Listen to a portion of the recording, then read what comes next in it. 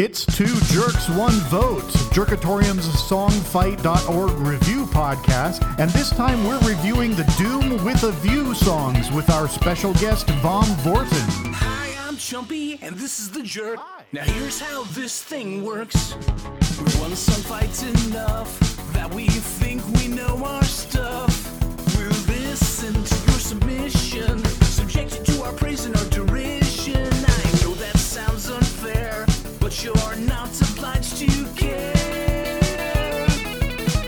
Yeah, you're gonna lose this song fight, and yes, I'm talking to you. Yeah, you're gonna lose this song fight. Deep down inside, you know that it's true. Most of these bands are gonna lose when the song fight is done and your band's won. And by your band's won, I don't mean your band's won with bands being a contraction of band has and won meaning the past tense of win. Those are just tricky homonyms. What I'm really trying to say is that you're one of the losers. Today we have a special guest. It's Vom Vorten, who has also made music as and or with Lard Pony and Owl Sounds and maybe some more. As Vom Vorten, he is a multiple song fight champion. He was 1 point shy of winning the first Nur Ein competition that he competed in, and he won 3 rounds in that Nur Ein. He was 1 band shy of getting into the final round of his first Spin Tunes, and he's got super cool music on Bandcamp and SoundCloud, etc. He's got super cool videos on YouTube and Vimeo, and lots and lots at vomvorten.co.uk. Again, that's VOMVORTON.co.uk. Vom Vorten, welcome. Talk about yourself some more. Hello. So yeah, I think you've given a good introduction to me there. I pride myself on coming second in a lot of competitions. Yeah, I got roped into a song fight a few years ago by Pete from Balance Lost, but I sort of chickened out at the time and arrived in a more roundabout sort of way via Val Sounds, my internet project band with Wanwa, who's from Madison over in your United States.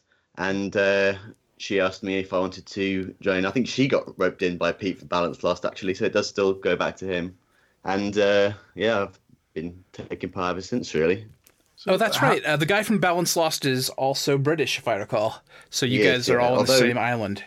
He's just moved to Japan, so not anymore. But yeah, for a while we could have theoretically met up, but we didn't.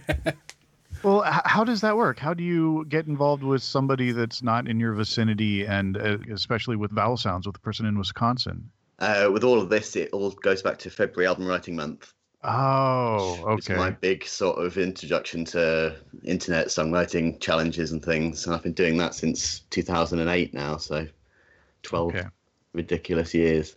Wow. Gotcha. Let's see. In prep for this, and also just sort of in general, because I'm a fan, I really enjoy your music, but I went through a bunch of Lard Pony stuff, and the song that really jumped out to me was Hearts and Crafts. Oh, yeah. I just love that thing. That is amazing. Everybody check it out on Bandcamp, Lard Pony, and also Vom Vorten on Bandcamp. I liked your all electronic instruments album too, which is pretty recent, right?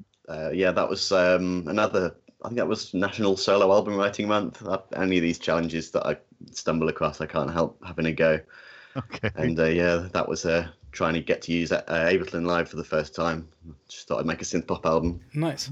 There's like this Venn diagram of Song Fight, the February album writing month, Spin Tunes, and, January or something, where all of these people on the internet get together and try to do something creative. It's pretty cool. And yeah, also, I think once you've done one, all the others sort of logically spiral out, don't they?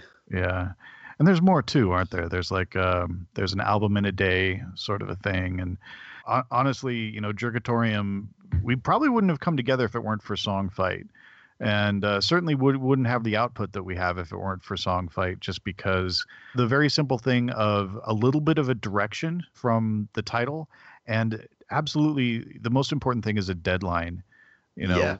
we've had some projects that haven't been involved with any specific deadline, and they malinger for months and months and months before we finish them. We had the song Crustacean Stretch Receptor, which was a great song and a great idea. And we had no deadline, no reason to finish it until we just sort of, vaguely eventually got around to it. Maybe there was like a string of bad Songfight titles or something, and we said, okay, well, let's do this. But yeah, Songfight, the deadline, such a simple little idea, deadline and title, and we wouldn't be doing anything without it. Very cool. Do you want to talk about Sing of the Times? Yeah, it was Lookout Joe who won that one, right? Lookout Joe the Juggernaut. Although Vom just came in one vote behind him. My trademark. A stunning second place. Yeah, I think the results were fine for that one. I mean, I'm not saying I'm glad that Vom didn't win. I'm just saying that there wasn't a big upset. I think we just don't like it when there's a big upset. Yeah. Glenn Case did well. That was my favorite song of the round. Midnight Yacht Club did surprisingly well. I think they had 18 votes, and Lookout Joe had 21. So good job, Midnight Yacht Club. There's a bigger fan base there than I thought. What did you think about Sing of the Times, Vom? I was pleased to get so close to the win. I thought Lookout Joe, their song was sort of irresistibly fun, so I could see why sort of anyone listening would consider, throwing them a vote. So I think it felt like a sort of a popular choice to me, so I could see why they took the title, but I'll come for them next time. Yeah. That next time, maybe this time. But we'll get to that. You're last on the list alphabetically. Yeah, always. Yeah, and we tend to do that to alphabet. Do you want to do it alphabetically, or do you want to? No, we should do that so that we can save your comments until the last. That's always a little odd, having somebody sort of comment on their own currently competing song, but we will thrill in that awkwardness. How's that? Cool. All right, so let's start off with the usual Berkeley social scenes first. Choices come back to haunt you. A lifetime living in a ghost town. A regretted wedding in the rear view. A renowned clown holding a crown. I can see the view. Doom falls all around you. Crumbling statues make no excuses. Glennie occasionally sends me notes about Berkeley Social Scene and Glennie songs, so I have some notes on this one. I think he also posted this on the boards. So Lunkhead has this buddy named Geach, who played drums on this. Ken is on bass. Martin is out of the country doing Google things. So Lunkhead has just suddenly decided to take the helm of all of the Berkeley Social Scene production, and you can hear it on this song because the vocals were dubbed in by Lunkhead after the band had their sort of main jam session, and that had been recorded. And is it Lunkhead singing? It is Lunkhead singing, although it doesn't really sound like him, does it? It sounds different, yeah. And Ken and Lunkhead later came back to add the gang vocals that you hear later on in this. And I liked the song. I thought it worked well for me.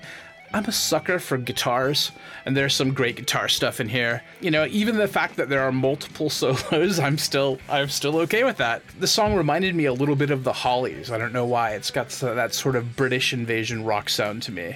Yeah, I liked this right away. It was a good way to start off the fight. I was like, all right, things are looking good. I'm really looking forward to listening to the rest of these songs. I thought it was a fine song. It was maybe a little unobtrusive. It didn't really grab me, but there's some excellent touches in this song. Like, I thought the guitar work is good.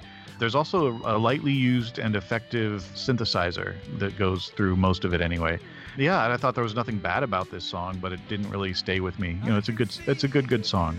What did you think, Vom? Yeah, I'm in a similar kind of place. Didn't really grab me the first time I heard it, but it did grow on me quite a lot, this one.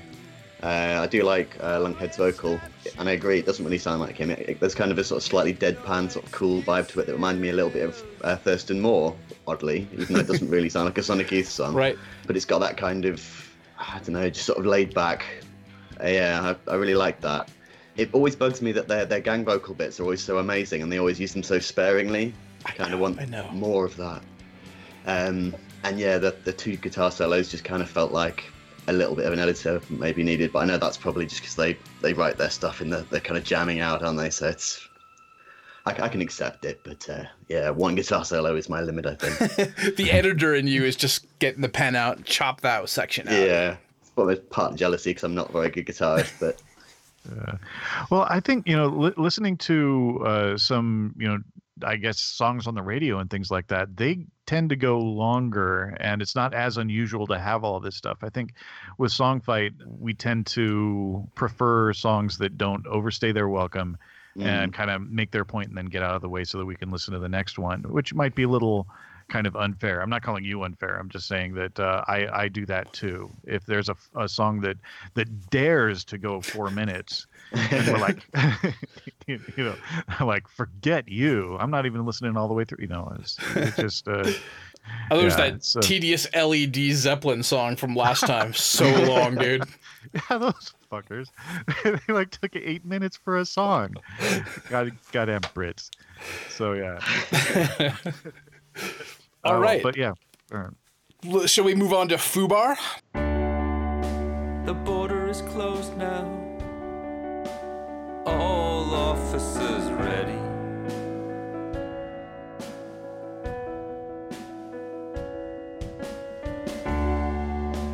Children in cages, and the rock of ages steady.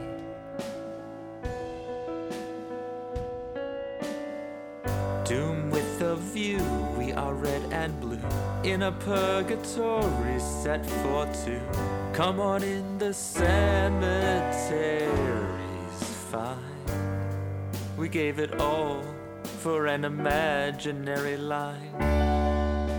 So I had never heard of Fubar. Apparently there's a number of Songfight artists that I have never heard of.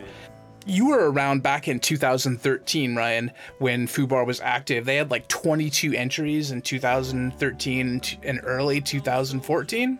My attention has been spotty. So I was like really heavy into it around 2005 through maybe 2008 or something like that. And then I kind of checked in every once in a while from between that and when we got involved again.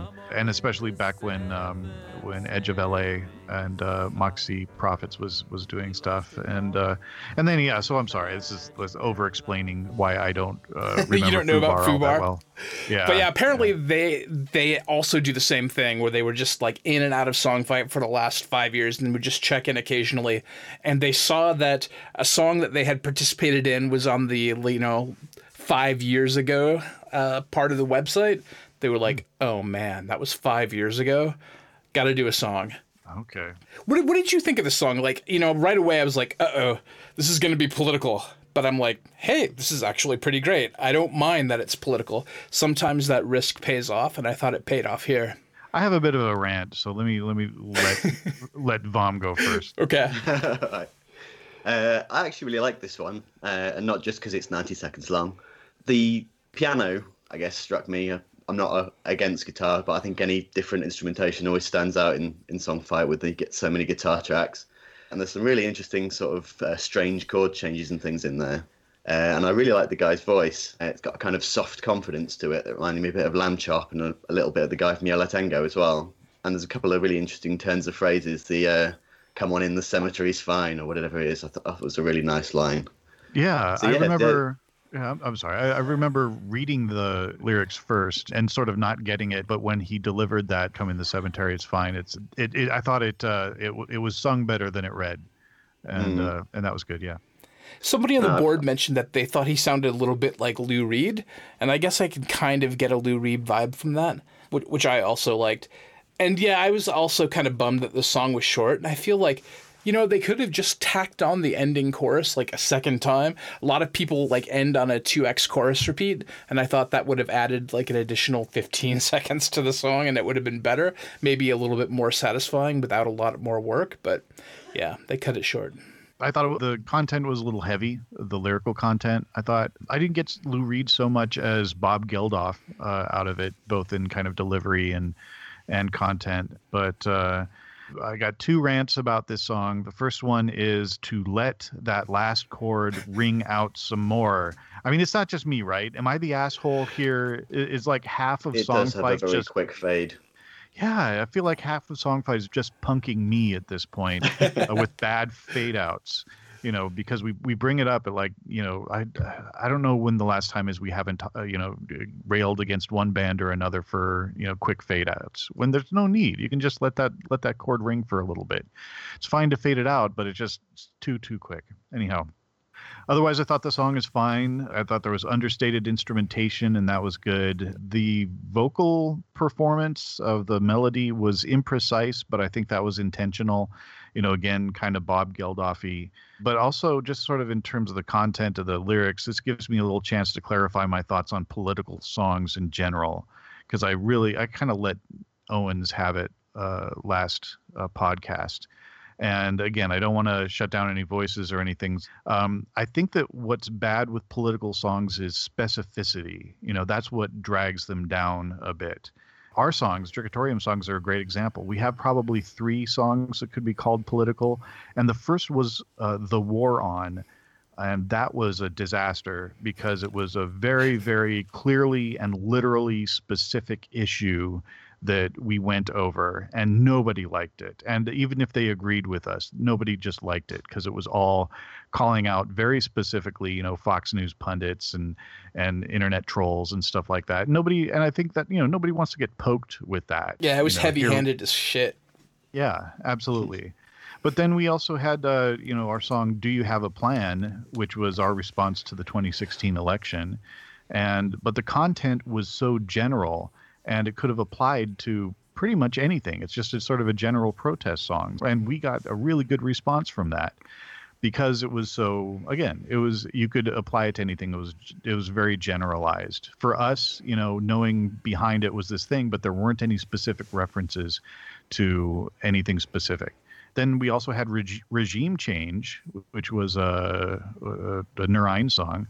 And that was also very general, and it was more of a love song than a political song, too. So it was kind of, it wasn't about anything specific, and it could be taken just as a love song. So anyhow, yeah.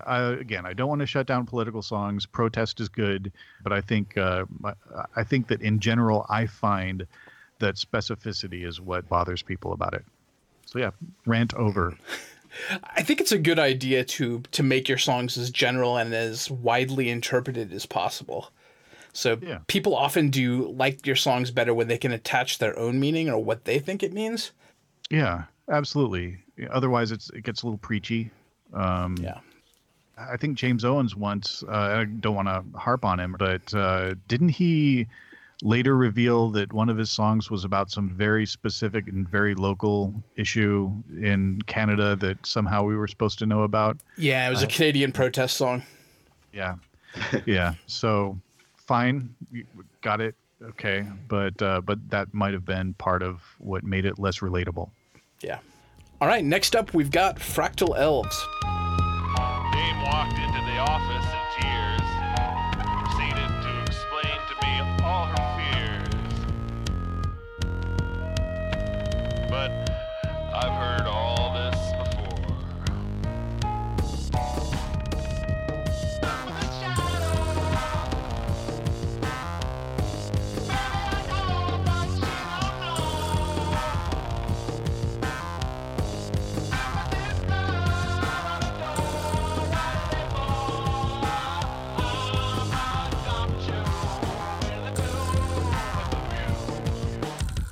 The first thing I noticed about this is the crackly record player vibe. And I know that there are cool plugins that can give you that sound, which I've always wanted to experiment with, but just have never gotten around to it. Like, you can get the crackle sound, you can also have it warp, like, a record player that's where the record is slightly warped.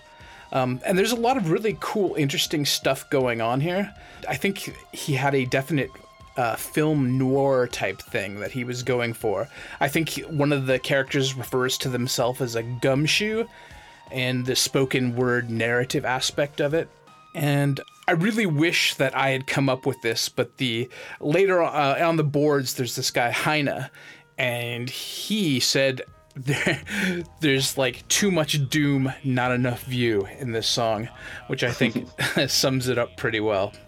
There's just a lot of discord and a lot of like uncomfort for not a lot of payoff. But yeah, there's definitely a lot of very interesting things going on. And I think with spoken word, it's hard. If you're going to do a spoken word part, you need to have words that are really strong to carry it. Like, there's a couple Was Not Was songs I really like that have extensive spoken words, and it's just the things that they're saying is fascinating, and that's what really gets me. And so the words need to be really interesting if you're going to pull off spoken word, and I think it's a bit of a fail here. I mean, I admire the effort, but this one was a miss for me. Yeah, I also a lot of my notes are the same as yours, really. I thought the fake album hiss and the pops, to me it came across as sort of an unnecessary affectation. And now, before I get too far with that, I mean, I like experimentation, and I like to hear different approaches and different stuff. And this is very different, but it just doesn't come together. It doesn't meld together for me in terms of the song. The talk singing narration in the verses doesn't seem as effective and engaging as an actual melody might have been, but the chorus melody does bring you in. It's just a drag to slog through the rest of the song to get to those good choruses. So yeah, I give them points for originality and points for the chorus, but that's about it. I don't want to listen to this song over and over and over again. I did like the chorus though, I gotta say. What do you think, Bob? Again, pretty much the same. I did really like the sort of noir sort of atmosphere of it, and there's a sort of some almost sort of Lovecraft references and things in there, I think, as well, sort of talking about cosmic horrors and things, which it sort of sets up for a really interesting atmosphere. But then I think it pushes a bit too far on the kind of the dissonance and the sort of that wild sort of horn saxophone sound. It's not a pleasant listen, and every time I got to it, I was finding myself sort of turning the volume down a bit so it wasn't harsh on my ears. The chorus it has quite a good hook, a bit out of the blue after the spoken word, but it's got that really harsh effects on the vocal as well. For every bit of it I admired, I found there was something sort of pushing me away a bit. Yeah, I think, and we've kind of mentioned this on previous podcasts too. I don't know why people are so keen to put tons of effects on their vocals. I kind of wonder if they're hiding. If maybe they're not quite as confident in their vocal performance as they'd like to be. With all the other kind of odd tonal stuff that was going on, I didn't think it was out of place for this song to have all those. But, I always just prefer to have a vocal performance that you can hear and that doesn't have all this stuff layered on top of it. I think also part of it is that we all have a lot of really great digital toys in our toolbox. And sometimes it's just really hard to not use them all. You know what I mean? Yeah. If you have an arsenal, it's a shame to let it, linger. Right. So I'm always thinking, how can I make myself sound cooler? Such a good setup. I wish you'd told me that ahead of time so I could have a punchline for that. But I'll come up with it later and splice it in. Thanks. All right. Yeah. All right. Move on? Yeah. Let's move on. Next, we got Glennie. It's so funny how you always need some money and you try and get it in an underhanded way. You never ever want to buckle down and get a job. You talk to the mob and you found a risky play. Sense the danger, make arrangements before it's too late. Don't depend on devils to ever let you out. You're gonna die up in the sky. It isn't all bad if you think it through. Take your last breath right before your death. Meet your doom with the view. I like songs that tell a coherent story. And, working the song title into a chorus hook. One of my favorite things about Songfight is hearing the ideas that people come up with to make sense of the often arbitrary and weird song titles. I like to think about what they thought about and how they decided to turn that into some sort of story or a narrative, or in our case, some sort of dysfunctional relationship song. Oh, yeah. And I like what Glennie did here. This is a pretty cool idea. I also like to hear about people's processes. And Glennie wrote in to tell me about what he did. And he said he was at work and the chorus lyric and melody came to him. So he whipped out his phone's voice recorder and just got it down. And then he went back into his studio later on and that he worked backwards from the chorus to get the verses and then to get the supporting lyrics for the verses, and wrote all of the music, and then just sort of he approached it backwards, which is not usually how he does it. So that I thought that was interesting, and that can work out. I like this song a lot. It's got a bunch of Glennie's sort of trademarks, good guitar playing, shifting time signatures, and in this case, lyrics and a concept that I think work well. So I enjoyed listening to this and figuring out what it was about and reading along with the lyrics. So I was pretty happy with the song, and I'm gonna vote for it. Yeah, I really enjoyed this one too. I like that while it's got Glennie's sort of trademark time signatures, switching and everything, it's still got a really good sort of new wavy, sort of power poppy energy to it. It doesn't feel like the time signatures are there for the sake of them. It's all in service of a really good pop song. So you've got the sort of bits where it goes into kind of octave guitar, sort of a My Sharona sort of vibe, and the harmonised lead guitar breaks and things all just feel like it's all in service to just having a really good time. And that really worked for me. Yeah, I too. I thought it was good stuff. I'm a little hot and cold on the vocal melody, maybe mostly during the verses, but yeah, all in all, it was a great song. The slide guitar work and the solo guitar work is just fantastic. Some tapping in there. Yeah. And then you don't hear that all that often. Here also, he moves from 4/4 time to 6/8 and to 7/8, which is very, very impressive. It's really amazing, but also, why? I'm wondering, does it actually add anything, or does it kind of distract from its listenability? I thought it was fine. I'm kind of, lately he hasn't done a lot of that, and I'm wondering if it's because other people are kind of horning in on his action that way. You're hearing some more people switching time signatures. But yeah, you notice that he's switching time signatures. And I think the best use of switching time signatures is stuff that you don't notice, that's so nice and smooth and unrecognizable that it just sounds like a song. Here you definitely get it. And I don't think that's necessarily a bad thing. I just think like, oh, okay, well, you can notice when it clicks from 4/4 into 6/8 and from 6/8 into 7/8 and then back. Beautiful harmonies, vocal harmonies, I mean, and lots of intricate internal lyrical rhymes, which I liked. And they weren't consistent, too, and I liked that. He did them very kind of artistically, and he broke them all up. So it's not like this constant, like, A, B, C, B, or something like that. At some points it was, he'd break up different lines and put them in different places. And I just thought it was great, and it was organic, and it worked really well. So I like that a lot. But then what did you think of the at the end? So did you catch that? The very end of the song, it's like he does this beautiful vocal harmony bit, and then instead of like, he has this kind of emotive, or something. It was just I was kind of come on, I think that's sort of a lyrical thud as the guy hits the ground. Could he? Yeah, I was thinking like, oh, come on, get that out of there. Just cut that part. Yeah, come on, Mariah. Come on, Celine. Get knock that off. All right, let us move on. Next, we've got Heine. I close my ears. I don't want to hear.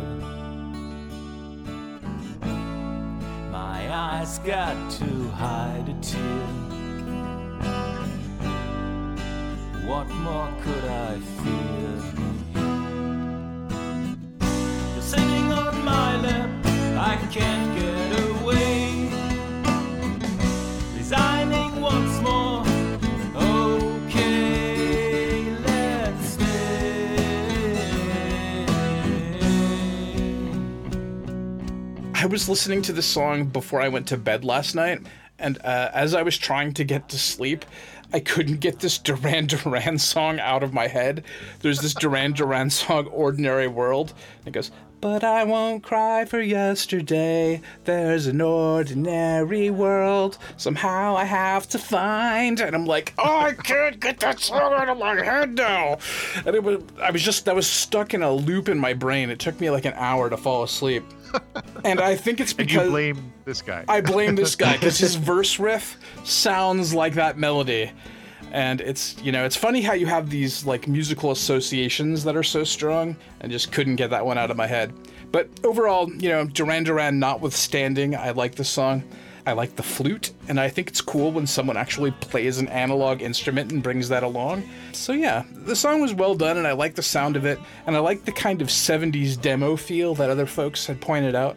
I just thought it had a cool sound to it, and despite that Duran Duran association, I liked it. I thought it was a little plodding, There's nothing actually wrong with the song. I just thought it was a little, a little dull. You know me, I start falling asleep if anything is under 180 beats per minute. But, the flute, yes, but I thought it was used poorly. It was kind of used like a rhythm instrument instead of a melodic instrument, if that makes any sense. And so like it comes in near the end, and he's kind of playing it like a rhythm guitar. And like, what? It's different, I guess, but I think that's generally not how to feature something like the flute. Yeah, it was just kind of a layer. I mean, would it have killed him to have hired Jethro Tull to really belt it out there? Yeah, he again, he had a full week. He had an unlimited budget. I'm sure Mr. Anderson isn't doing anything. So yeah, it's his own fault. What do you got, Vaughn? It's another one of my favourites, actually. It's another one that it took me sort of 2 or 3 listens to click with it, but I ended up really liking it. It's interesting because it doesn't really fit into the kind of thing I would usually respond to, I don't think. It's got that kind of slightly folky 70s vibe to it, and it's got the thing that I always find myself criticising, where the guitar melody and the vocal melody are basically the same. But for some reason it really worked for me here. Like in the chorus, when that both kicks in together, it's just got a really good Duran Duran-esque hook to it, if you will. And yeah, I like the way it sort of strips itself back down just to sort of voice and guitar, and then it builds back up with the flute. Yeah, I thought it was a really interesting, and it felt like it was, we get quite a lot of sort of 70s influenced songs in Song Fight, but this felt like it was pulling from a different sort of pool of influences, and it's probably a bit of it being a novel approach, but yeah, it really worked for me, this one. Right. Well, also welcome back, Heine. It's been a long time since he's been back. He had mentioned on the boards a similar thing, that he had seen a song that he had participated in on the, 15 years ago section of Song Fight. And he was like, oh my God, I have to do a song. Wow. I had one other comment about the song, actually, and it's about kind of my rules for lyric writing. And I thought there were too many I's and my's in the lyrics here. And yeah, I use it as a rule for lyric writing. Nobody gives a shit about the narrator. You got to focus on the listener. So I think that, if you're starting out every lyric about me, I, it's like, I don't want to hear about you. I want to hear about me. What do you think about me? How is our relationship going? Either that or some way that you can kind of, more identify with the narrator. And I didn't get that. It was all I, me, my. Right. So I think that can work if you're Morrissey and you have this like cult of personality about you. Yeah, that's true. Well, I mean, that's a different thing. I love Morrissey. I think he's a stand-up comic. I don't think. I think a lot of his stuff is purposefully hilarious, and I know a lot of people disagree with that. But yeah, I give him a pass. He definitely straddles that line of deliciously like over the top and like somewhat serious. But yeah, with this, it didn't work for me, and I kind of blame that, whether justifiably or not. All right, cool. Let us move on to Lycanthrope. Wander barefoot down the hall, past our photos on the wall. I smile when I see you, then I see your face fall. Cloud of ashes in the sky, lava on the mountainside. Mauna Loa is erupting and there's nowhere to hide. Please don't be frightened, stay here with me until this island sinks in the sea. No time to argue, nowhere to flee. Know that I love you perpetually. And Vom, you want to take the first crack at this one? I feel like we're saying all the things and we're leaving you with just crumbs. So we're gonna let you take lead on this one. Right. So it's the Lycanthrope segment. I don't think this is probably one of my favourite Lycanthrope songs, but I do think there's a constant sort of cycle of listening to Lycanthrope songs and noticing things that improve and things that sort of slip back a bit sometimes. And I'm really waiting for that real sort of improvement. I think there's a really good song to come from Lycanthrope at some point. But this one, it feels like it's just all at the same level, like all the instruments are in the same frequency band and it doesn't really change or have much dynamic going on. I think part of the problem in that is, like everyone pointed this out on the forum, but the drums, it's all sort of tom heavy with a few cymbals. It never really feels like the song gets going. And I don't want to sort of criticize an interesting drum arrangement because it feels like I'm saying every song should go kick snare or something, but I really liked the Last Fight, the Sparetooth song, had a really fantastic sort of driving beat to it, and it really felt like it sort of brought the vocal timing and everything together, and that's kind of missing here. Yeah, I noticed that too, and along with the lack of dynamics, I think there's a definite lack of pop or contrast between verse and chorus. Like at some point, you just stumble between verse and chorus. Like it doesn't really ease into it. There's not a pause. The music doesn't change. It's almost like it's just here in one word we're in the verse, and we just moved one word further, and now we're in the chorus. It's just like a seamless sort of tumbling between verse and chorus. I think it'd be better to think about those things and maybe have some build up or some tension and release or something. And Glennie pointed out that he doesn't like snares, and there's no snares in any of his drums. And I didn't notice that before, but now that I think about it, I hear it. It's all these pounding toms. Yeah. I have mixed feelings about this because I think that he is doing all of that. I mean, he is programming all of that. Jerkatorium, we're spoiled because we have such a great drummer. We don't have to think about any of that. But I think like he's actually putting in each hi-hat and each tom and each bass drum. And at least I imagine that's the case. I am pretty sure that's true. Yeah, I don't think he's working with loops. I don't think he's working with Kyle. We keep on calling him Kyle. He's a Logic Pro X drummer. And, our cybernetic drummer. Yeah, and we always kind of default to him because he's the one that comes up when you. He's default. Yeah. But he's good. He's the best. Maybe that's why. That's why he's default, dude. Yeah. We're trying to get some variety in there, though. But yeah. So like, we have a remix of the podcast theme that we're going to be using this time around that actually uses a different drummer. I can't remember. I think it's Nikki. I can't remember. Kyle's going to be mad, dude. You didn't invite him to the session. He's got plenty to keep him busy. But yeah. But anyhow, yeah. So I think we can criticize the drums, but he's doing all of that. He's making these choices as he is with all of his instrumentation. I think that he's putting all that stuff in manually. Yeah, he's also got a tempo change right in the middle of the song, which I think is pretty effective. Is it a tempo change or does it just go double time? Oh, you know what? Maybe it's like maybe it goes double time, or it was double time and then it goes to single time and then back to double time. It feels like a tempo change to me. Could be. Well, that's all valid. Yeah. Heine had mentioned he had like a 1-sentence review of this song, and he said something like American Joy Division. And I'm glad somebody else besides me that thinks that Lycanthrope sounds like Ian Curtis. I think he should embrace that. And do some post-punk numbers. I'd be into that. I like that musical interlude, that instrumental interlude kind of in the middle. That was kind of nice touch. Great lyrics. They're a downer, though. Yeah. But they're good. They're just like unrelentingly, kind of panicking and then doomed. Yeah. Okay. I get it. Yeah, still. Yeah. But also I feel like I can't really help but weigh Lycanthrope's songs against the rest of Lycanthrope's portfolio instead of like the other Songfight songs, if that makes any sense. Yeah. It's, and I thought this is one of Lycanthrope's better songs. He has a little bit more variety in instrumentation than in some of his older stuff, and that's good. It's not catchy, and it's not something I'm going to listen to a lot, but I'm glad to hear it. I think that's what I'm waiting for. I'm waiting for a catchy Lycanthrope song, something that gets stuck in your head. It's coming. I mean, that I think it's coming. That Sparetooth song that was from Last Fight had some catchy moments in it. So. Yeah, it had a proper guitar riff, and it was, I liked that one a lot. All right, next up we've got Mandibles. direction have stood within me when no other has stirred. I love you are words too inconsequential for the feelings you've brought to the fore.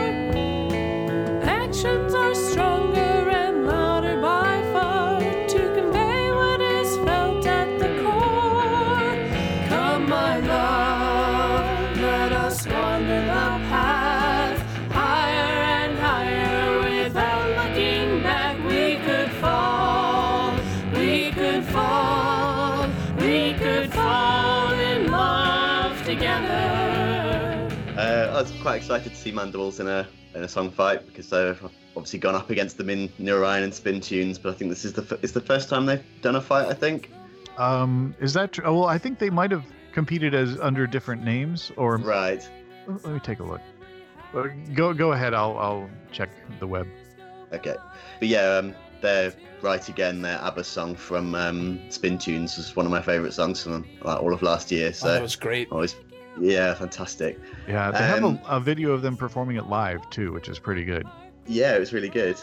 This they tend to drift in and out of quite a lot of different styles, and this isn't one of my favourite sort of versions of Mandibles with the kind of folky sort of intensity. Doesn't work for me quite as well as the sort of pop side, which is probably true of, I think, any song fight artist that has a pop side. I tend to prefer that part of them.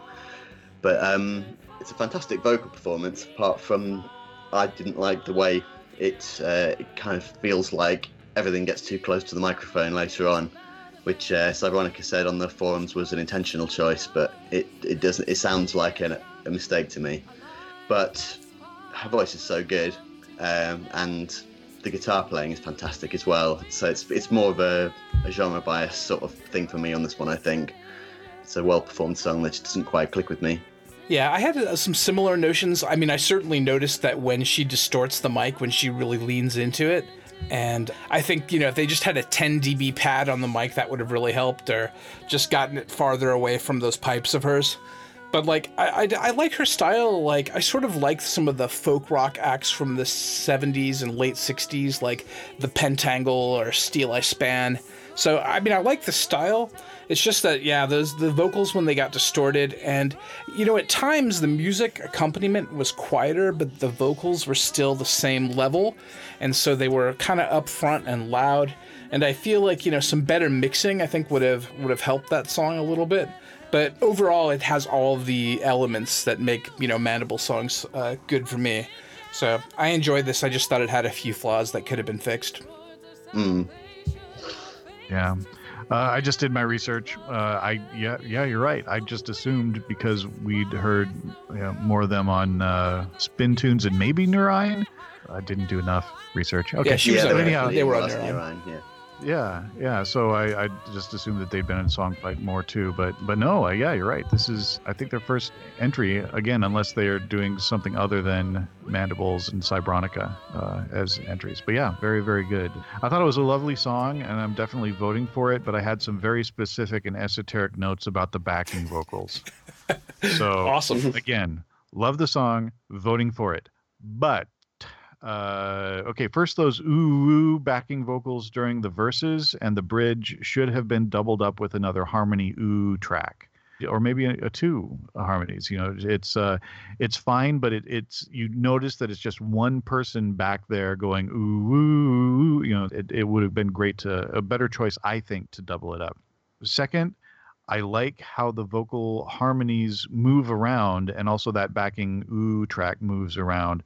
But you got to be careful to avoid having the meandering harmony note coincide with the lead melody note, because then it just doubles up and it increases basically volume but not harmony, if that makes any sense. And because I find I do this a bit when I'm doing my own backing vocals. What I'll do is I'll record 3 separate backing vocal tracks, and then I'll have to go in and listen to each pair separately to make sure that those notes don't coincide at some point. And if they do, then I change it a little bit, either by re-recording it or just doing it electronically. with these backing vocals, I heard them coinciding now and then.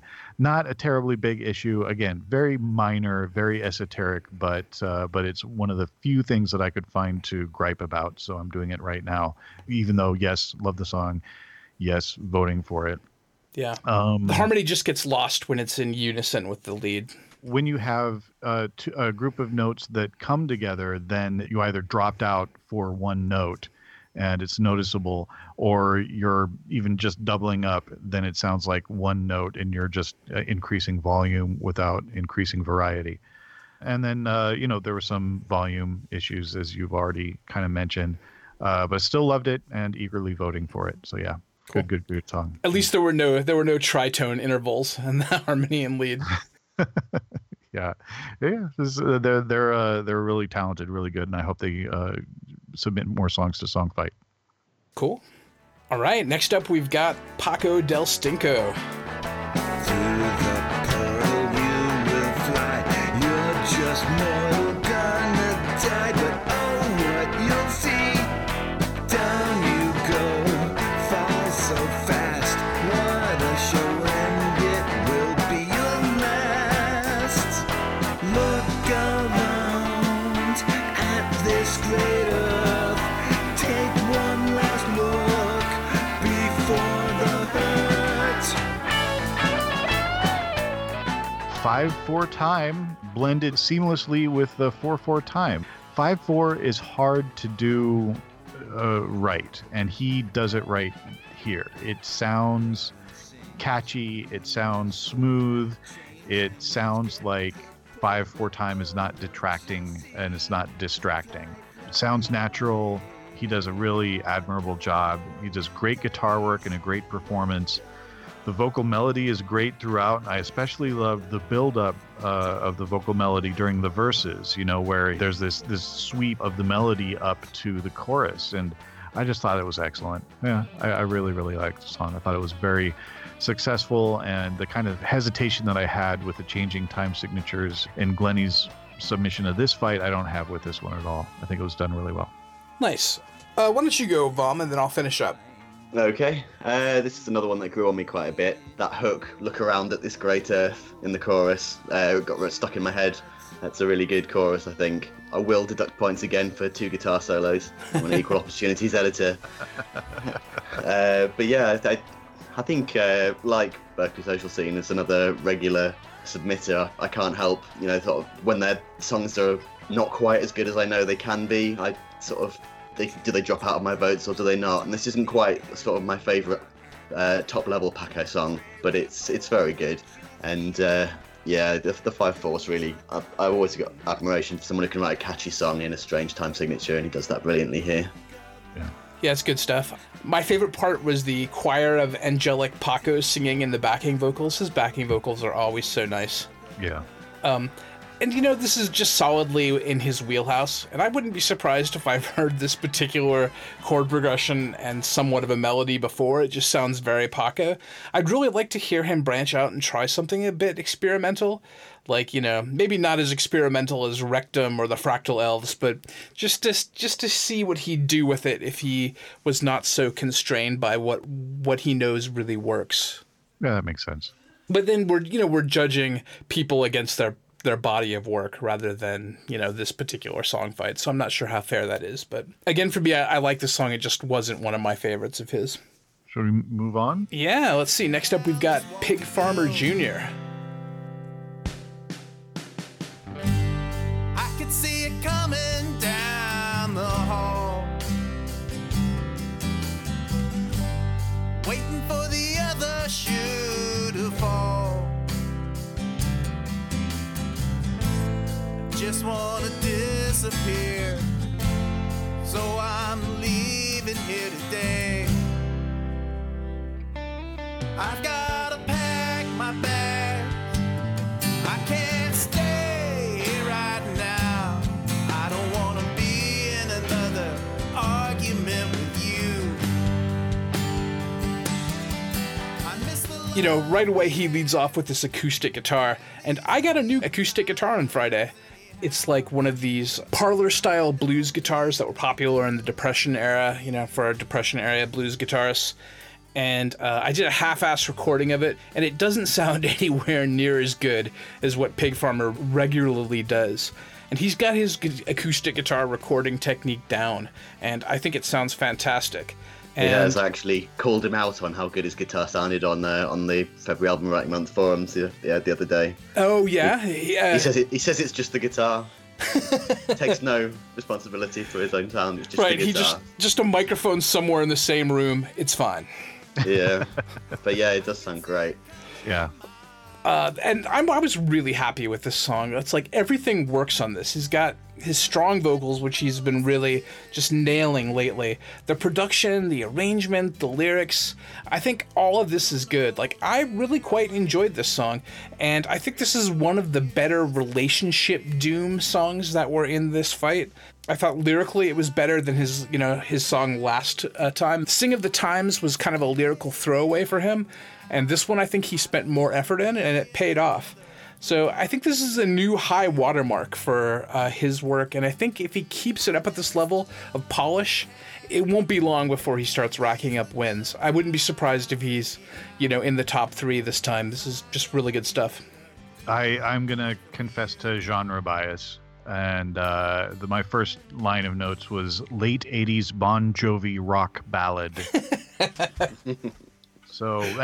So if you like that type of thing, then that's a compliment, right? But if you're not really hot on it, then maybe not.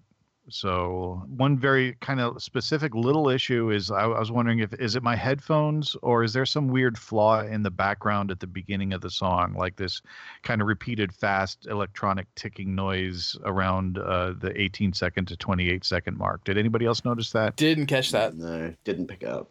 Okay, maybe it's just my headphones, but it's like this weird arcing, ticking, sort of fast, repeated noise or something from, 18 seconds to 28 seconds. But then it goes away, and it's fine. So, I thought, as I've mentioned before, with a lot of other songs, vocal harmonies and or backing vocals might have improved this song a little bit, but it kind of doesn't matter. It really successfully accomplishes the sound that it's going for. And really, except for that recording flaw, there is nothing bad about this song. I just have some genre bias preventing me from being really wild about it. But, if I'm comparing you to a good, wildly successful rock ballad band, then yeah, you can take that as a compliment. I'm just not probably going to listen to it a lot. All right, Vaughn, what do you got? Yeah, I think Pig Farmer's found a sort of sweet spot recently, where he's singing better than I've heard him before, and he's writing a lot of songs that are in a kind of similar sort of emotional place, and it's really working for him. But yeah, I have to admit it's not entirely the kind of thing I would choose to listen to, so it doesn't always quite link up with me personally. But yeah, I think this is a really well written song, with a really good chorus. I think the lyrics I generally really liked, but I did think when it gets to the Doom with a View line, it kind of feels like, here's the chorus. That the kind of metaphorical twist it takes there isn't really in keeping with the sort of fairly straightforward way he's setting out the rest of the story he's telling. So in that sense, it did kind of feel slightly shoehorned in. Right. But that's a fairly small criticism of what I think is a very good song. Like, this is where I pay lip service to the title. Here I go. Yeah, and with a title like this, I can't really hold that against him. It's an awkward turn of phrase. Yeah. Objectively, this is a great song, but I just still don't really want to listen to it. There are plenty of great songs I don't want to hear. Oh, yeah. Yeah, absolutely. All right, next up, we've got Third Cat. Spiders in the desert, panic at a concert, slowly slipping, or am I spinning now?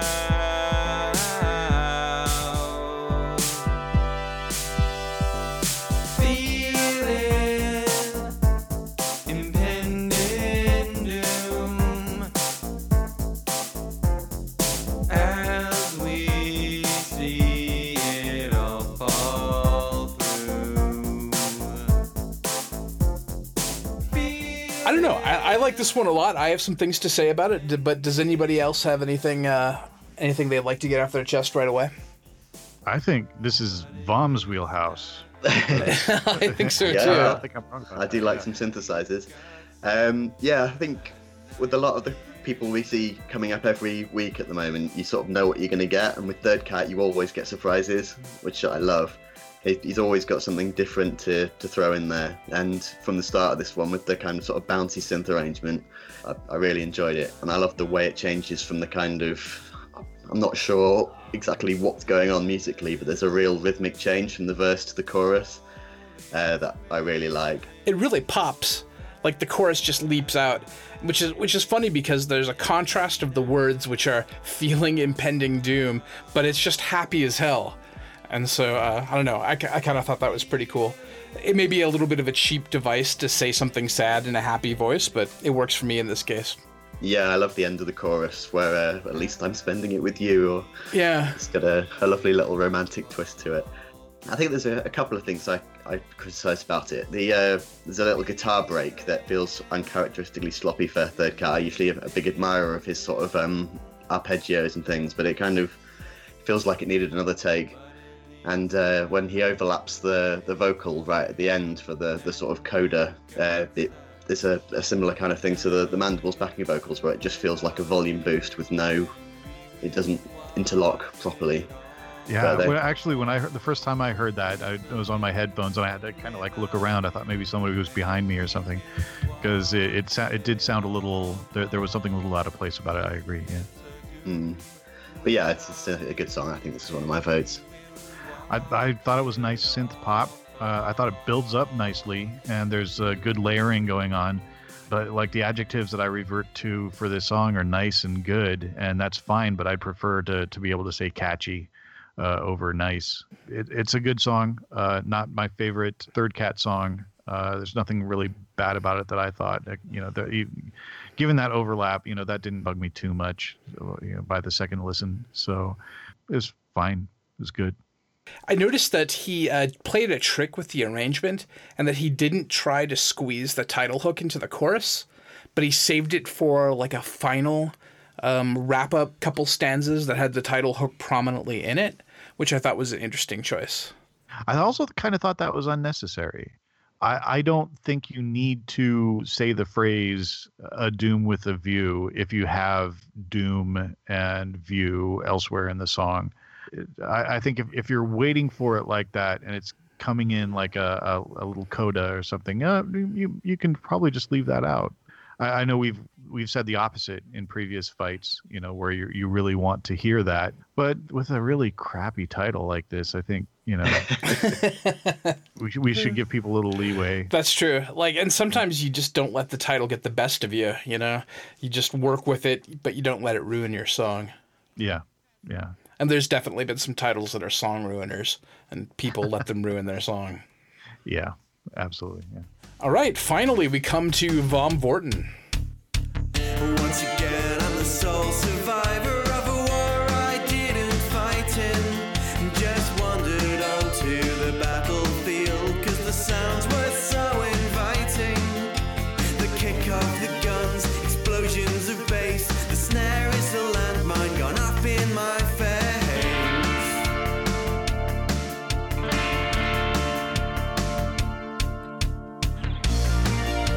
This will be my end, it's true. But if this is my doom, at least it's a doom with a view. Hello.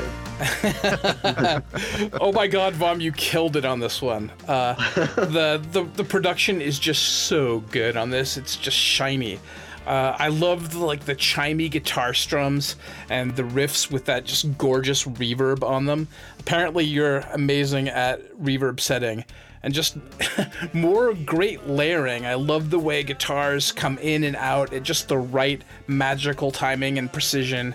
Did you use a gated reverb on somewhere on the drums? Because they sound super 80s. I didn't. Well, the drums, I actually used a sort of a sample set I hadn't used before that's actually supposed to be for metal. And I thought, a metal drum kit with a synth pop song, this will be interesting. And it just sounded good, so I stuck with it. Oh, so wow. It probably does have that kind of, that heavy rock gated reverb built into it, perhaps. Also, just great dynamics, great vocals. this song has everything, like a real tour de force. So I feel like you brought your A game to this one. Thank you.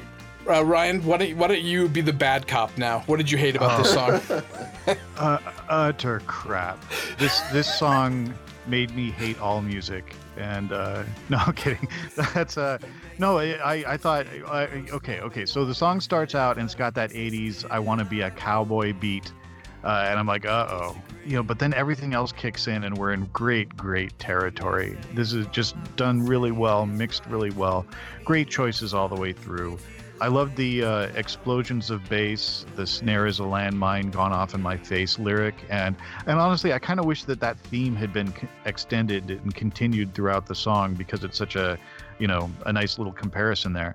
But I mean, that doesn't matter. I just thought it was a fantastic song, and the bridge was done exceptionally well. The kind of dynamics of bringing out a bunch of it and just having you and the electronics, and it was I just love this song. I thought it was the best of the fight, and not kissing ass, just not just because you're here.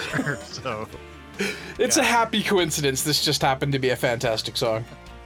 Well, yeah. I have a few critical notes. All right, let him have it. Let him have it. Why did I make the piano so low in the mix? There's a I piano. was listening back to it. There's a piano. I went for this sort of emotional 80s piano in the sort of the end of the chorus, and I was listening back. I could barely hear it, and I thought, why did I do that? No idea. I think it's a strange mixed decision. And I was trying to listen back this morning, so I'd have some notes before coming on the show, and I was sort of trying to make the same critical notes for my own song that I would have done for anyone else's. And my other concern was that that bridge middle 8 section might actually be the best bit of the song. I'm not really sure that that's the right balance to, I don't know. But yeah, I was quite happy with it, and I'm glad it went down well. Yeah, I just turned it on in the background, of my headphones, and I cannot hear that piano anywhere. No, I might have to do another mix of that, because I think it's quite a good. It's one of the bits of the song I like the most. For some reason, I ended up just turning it down. I have no idea what I was thinking. Tell me a little bit about your process. How do you mix and master? Like, how do you get that just like sterling pretty production? Like, what did you do? What's the magic on this one? Well, if I go for my process from the start, my first process on this one was to think, that is a terrible title. What on earth can I do? And my general response is to go as high concept as possible. So, which is why you've ended up with this song about a time traveler who goes back and revisits war zones. Right, it's like his History Channel. Yeah, so I thought I might as well go ridiculous because the title's ridiculous. And so that kind of led me into thinking, right, I'll just throw huge synth bass and then I'll throw metal drums on it. And I kind of was planning to do something a bit more experimental, but it just ended up turning into a synth pop song. So I thought I'll embrace that. And I've always loved the mix of sort of really electronic bass and synth with some acoustic guitar. I think that's just a really underrated combination. And then I ended up throwing more electric guitar on as well, just because, it was going well. It needed more. But yeah, I think I just end up squashing everything with various compressors at the end until it sounds about right. And it's kind of a lot of relying on presets and things, to be honest. There's not a huge amount of technical know-how in there. Right. Thank God for presets. Yeah, wonderful. I just audition presets till it sounds less like ass.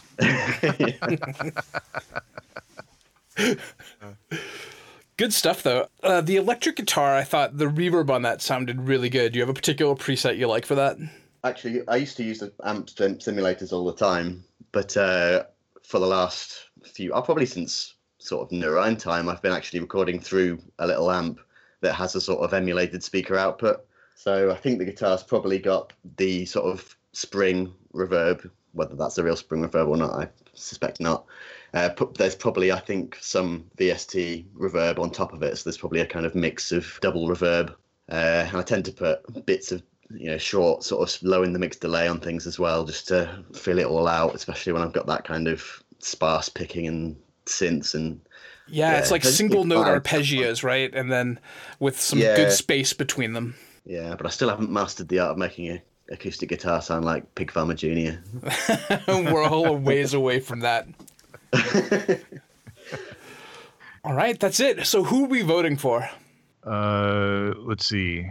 I am voting for Paco and Mandibles and Von Vorten, and I think that's it. Again, like I think we discussed last time, I'm starting to get into the habit of voting for fewer than half of the entries.